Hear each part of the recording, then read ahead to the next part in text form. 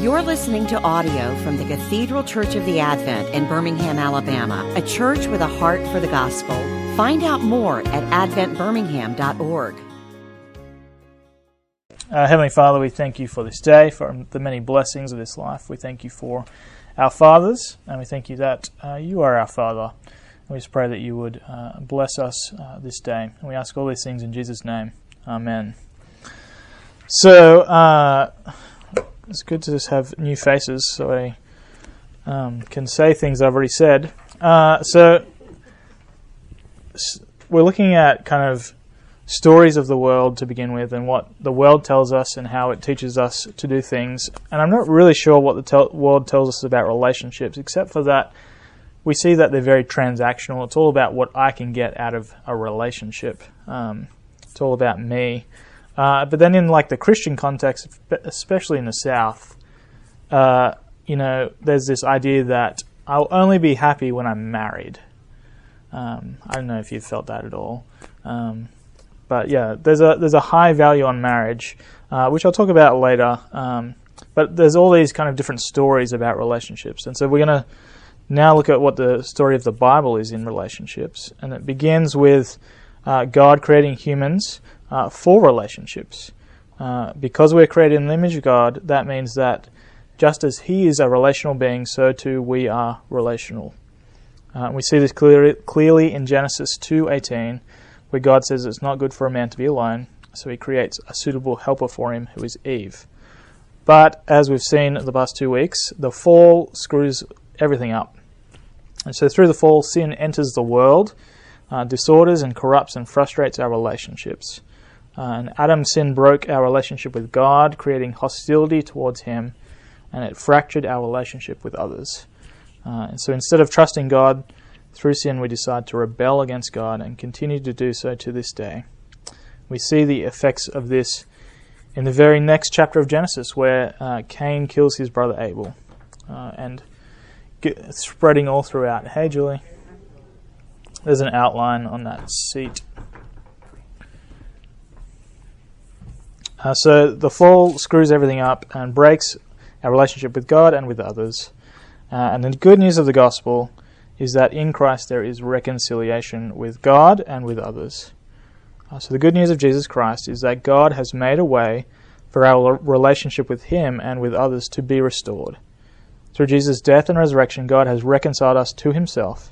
He's redeemed us and given us a new vision of ourselves, which enables us to be reconciled to our neighbours as well.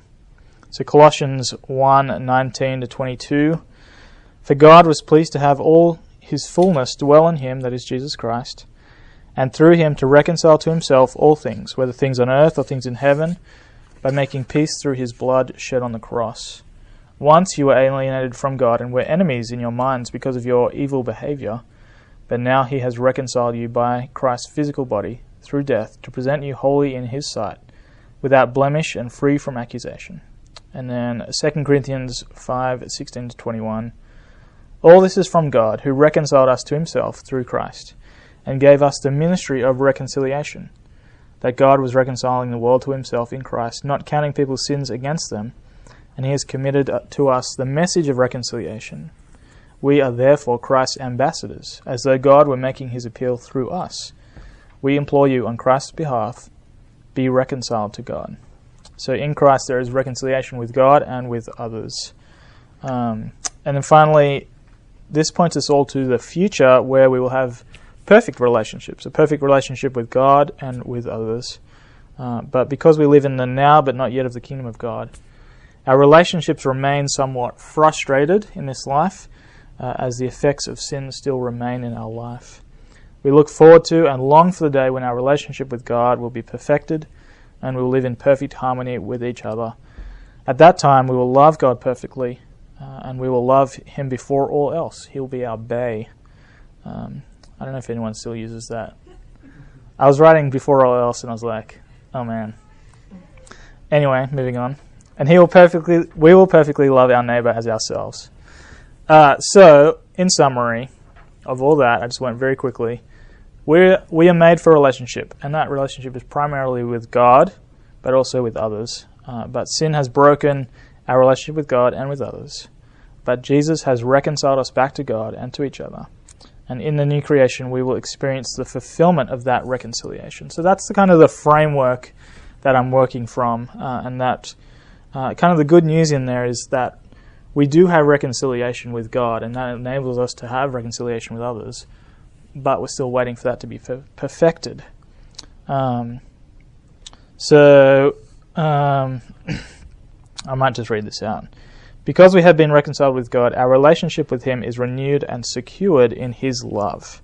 And in this loving security, we can boldly love others. It's through our relationship with God that we can boldly love others. So thinking about implications and relationships in general, I want to think about marriage and singleness a little bit.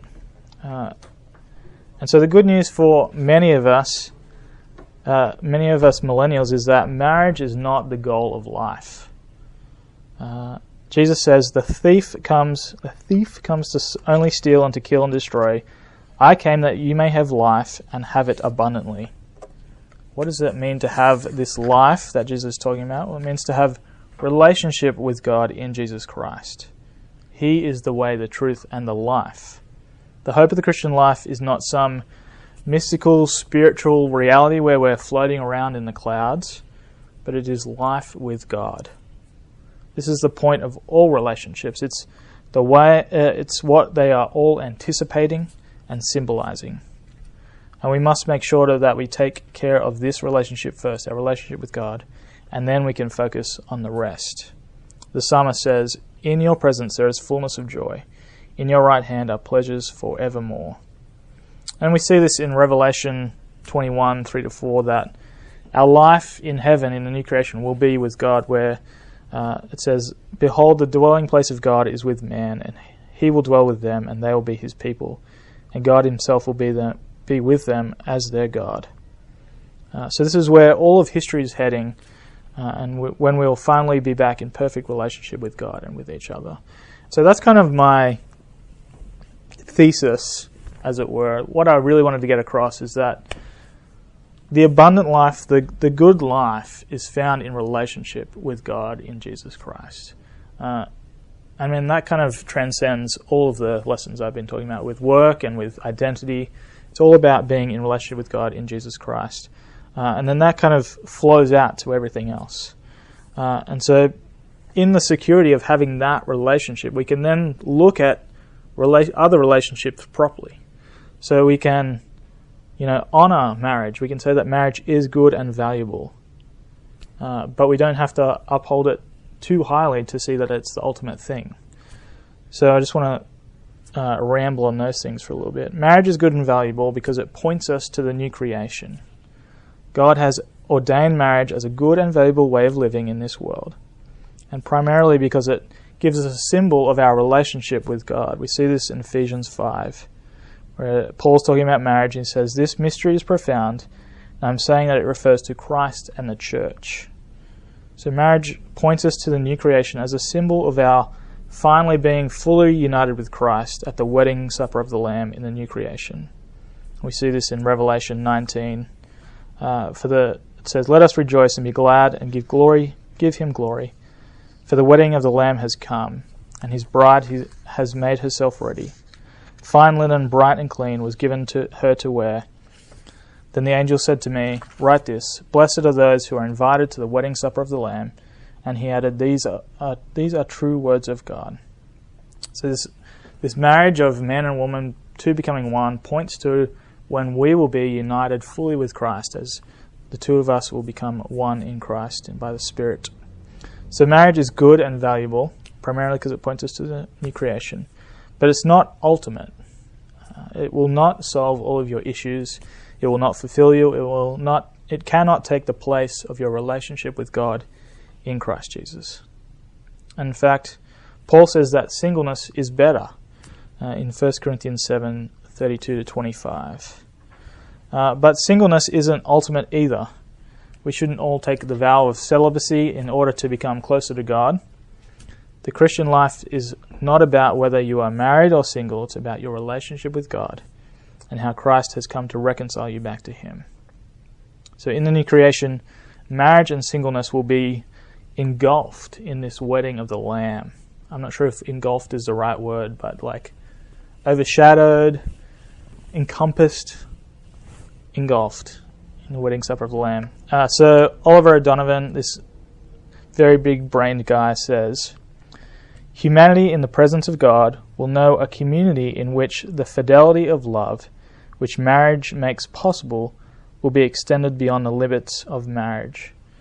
So that love that we experience in marriage, we will all experience in Christ as a community of believers. It won't be just me and my wife. It'll be each one of us fully loving each other perfectly, sacrificing our own wants and desires for each other.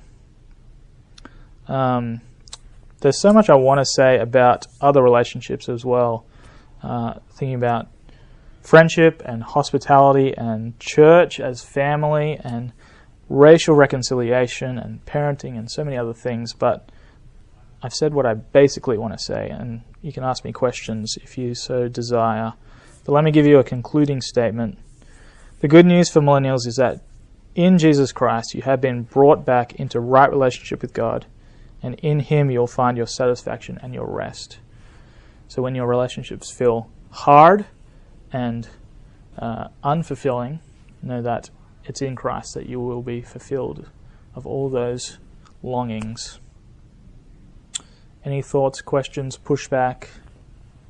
Any words that I said that you didn't understand, especially for those in the front who aren't used to my accent yet?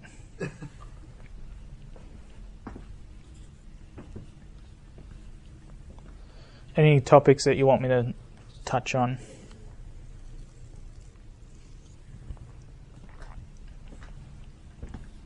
Like you said, under Story of the World, that relationships are transactional. What would be the redeeming? Yeah, that's a good question. Self-sacrificial, where relationship is all about the other, and so we see that in the cross of Christ, and in Jesus Christ, where it's not about what He can get, but what He can give to others. Did you have more thoughts or questions on that? You just want me to talk about it? Marianne. You're saying, like, relationships on earth are not going to give us everything. Like, will only be fulfilled in relationship with Christ. Yes. And so when you say, like, in those moments when you're still longing, being comforted, can you speak for a minute on not wanting to just give up and be like, oh, I'm only fulfilled in Christ, so that's it. I don't need to, like, work for relationships when they're hard work and not as fulfilling as for the work of human. Can you speak to that? Yeah, that's a great question and point.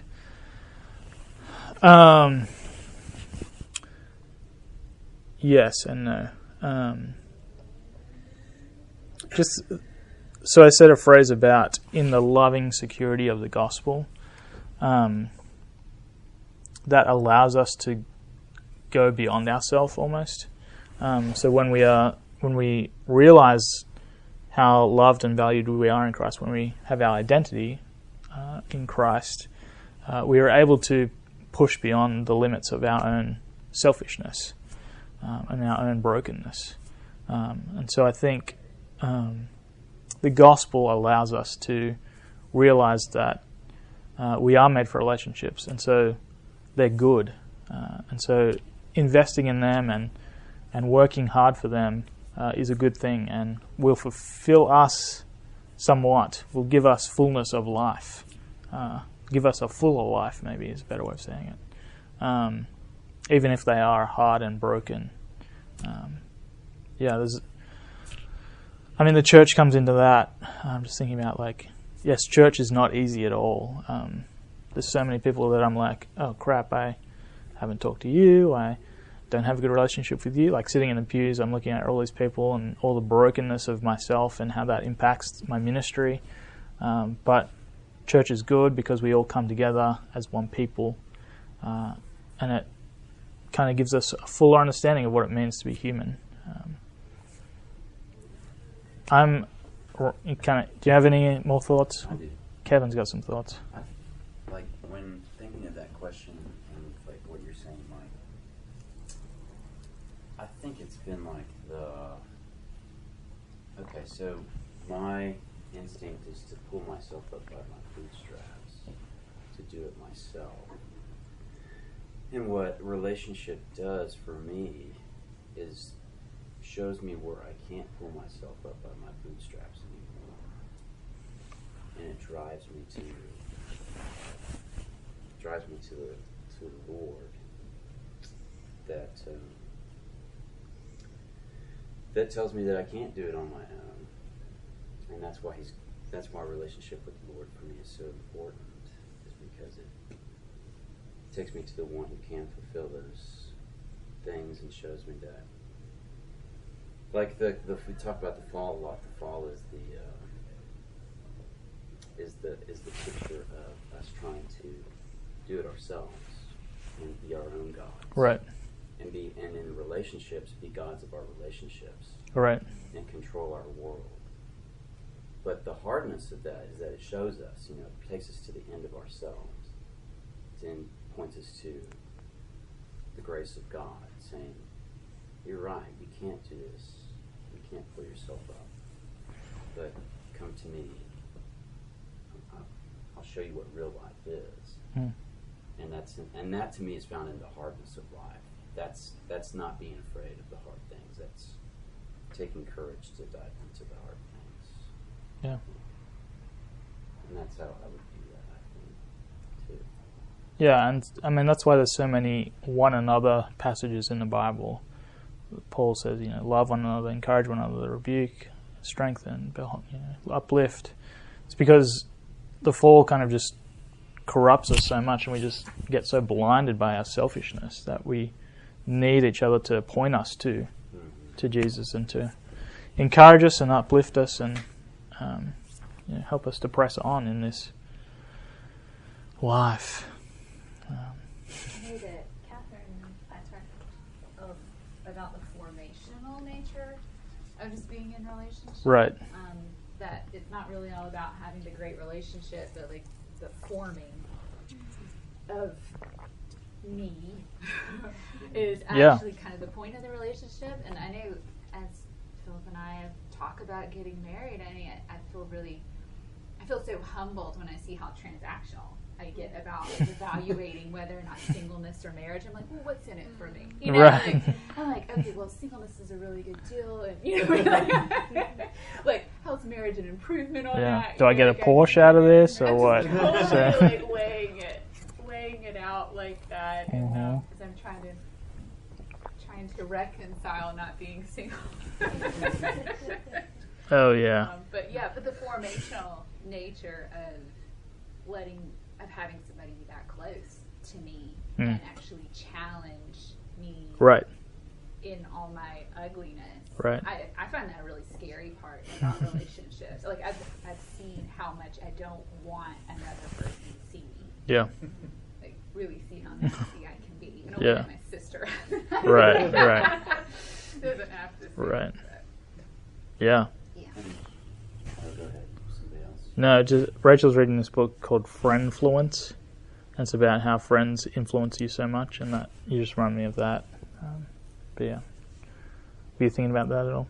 I was just thinking about how Michael's like 2.5 years into his marriage and he's still asking, what does this Why? mean? What is it for me? Why did I do this? When is the me time? Julie's like, you've got kids now, so there's none. Yeah, we're thinking about the whole thing with kids too. Family. Oh yeah, I wouldn't be able to do this if I was married and had children. And just do whatever I want to. Yeah. Yeah, that's kind of the point. Well, what's so funny too, also, is like, I mean, because like marriage and even like a dating relationship does show like your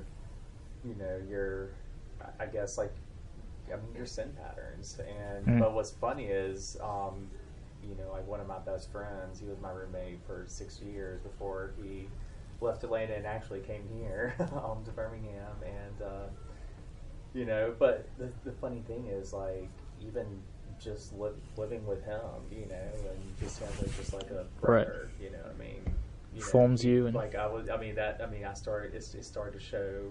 I mean, it revealed my sin nature too. It's so. It's like where I think it doesn't have to be marriage to show that. Right. But I Right. think there is something unique about marriage too. Like, Yeah. that reveals things that like another relationship wouldn't. But I think just relationships in general also can be just sort of sanctifying. So, right. Yeah. But also I'd say there are ways that my friend Clay, like my relationship with him would probably show. Reveal sin patterns that probably being in a relationship with Amanda wouldn't show. Right. So kind of that's why it's like I feel like all relationships are so. There's kind of less pressure on your relationship with Clay than there is on Amanda. So, yeah. Kevin, what were you going to say? I was thinking about also how evil plays like the world, the flesh, and the devil.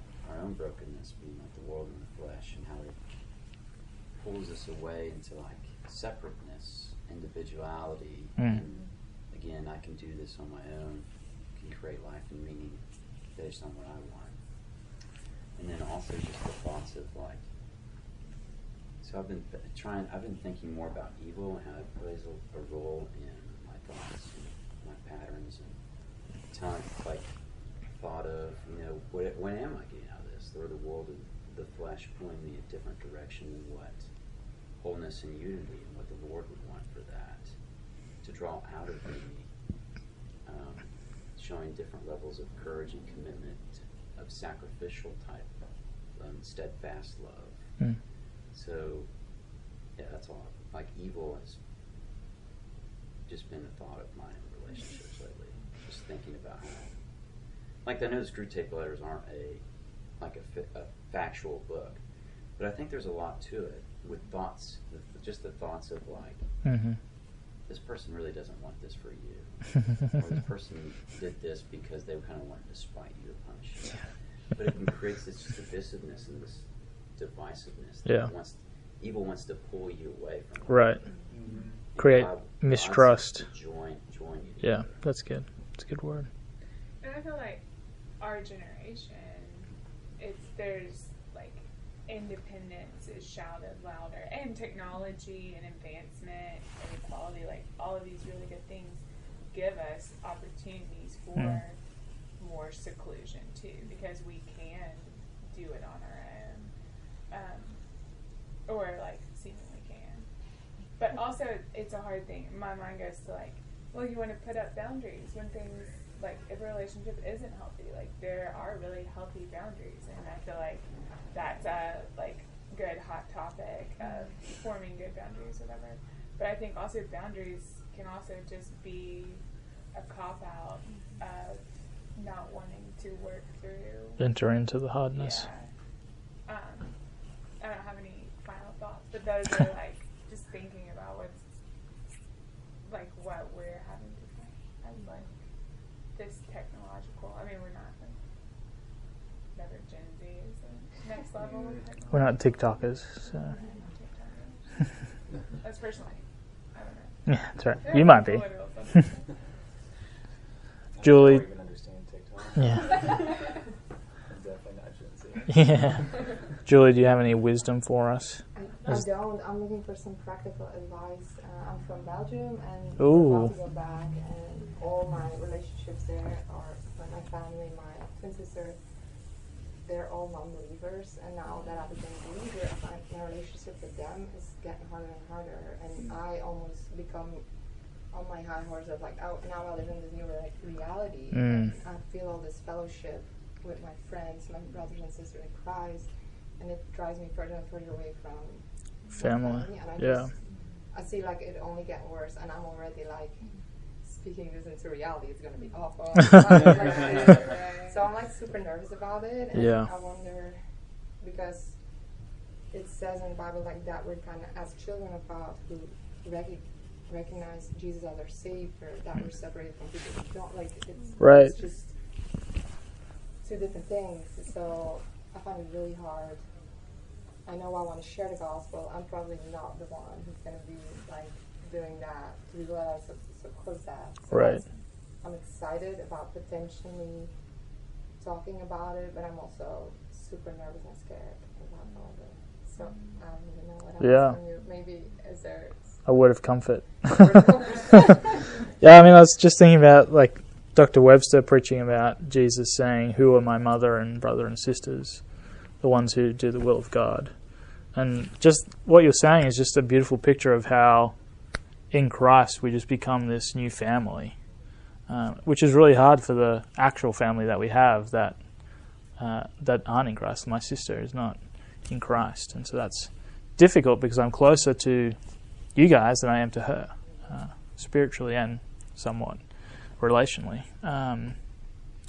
So, oh man, my word of comfort is, it's God's work to save them. You don't have to do that work. You can share the gospel with them and love them well, but you don't have to save them. You can't save them. Sometimes it's just so hard to love them. I'm like, so failing at this. It's terrible. Yeah. Well, I mean, kind of like Kevin was saying, like, you're trying to pick yourself up by your bootstraps. Like, give yourself a break. It's not about you. Exactly. Yes. That's it. Yeah. I don't want it to be about me. Yeah. I found that the most comforting thing. Yeah. Another word of comfort of even our families that are in Christ, as like I grow in Christ daily, maybe a family member is not growing in Christ daily. It doesn't mean they're not a part of the family, but it's just not the same like understanding and vibing I can see that. in relationships. So it's like, gosh, There's no perfect yeah, there's no situation. right. Yet. Yeah. Yeah. Well, come Lord Jesus, come. Bring in perfection. Let me pray for us.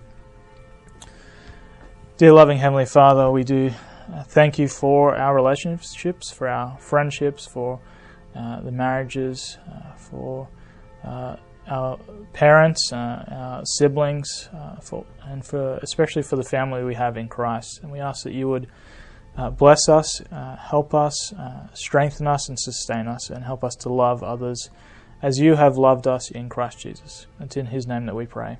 Amen. You've been listening to audio from the Cathedral Church of the Advent. If you live in Birmingham or find yourself visiting, we hope you'll join us for one of our Sunday services. Find out more at adventbirmingham.org.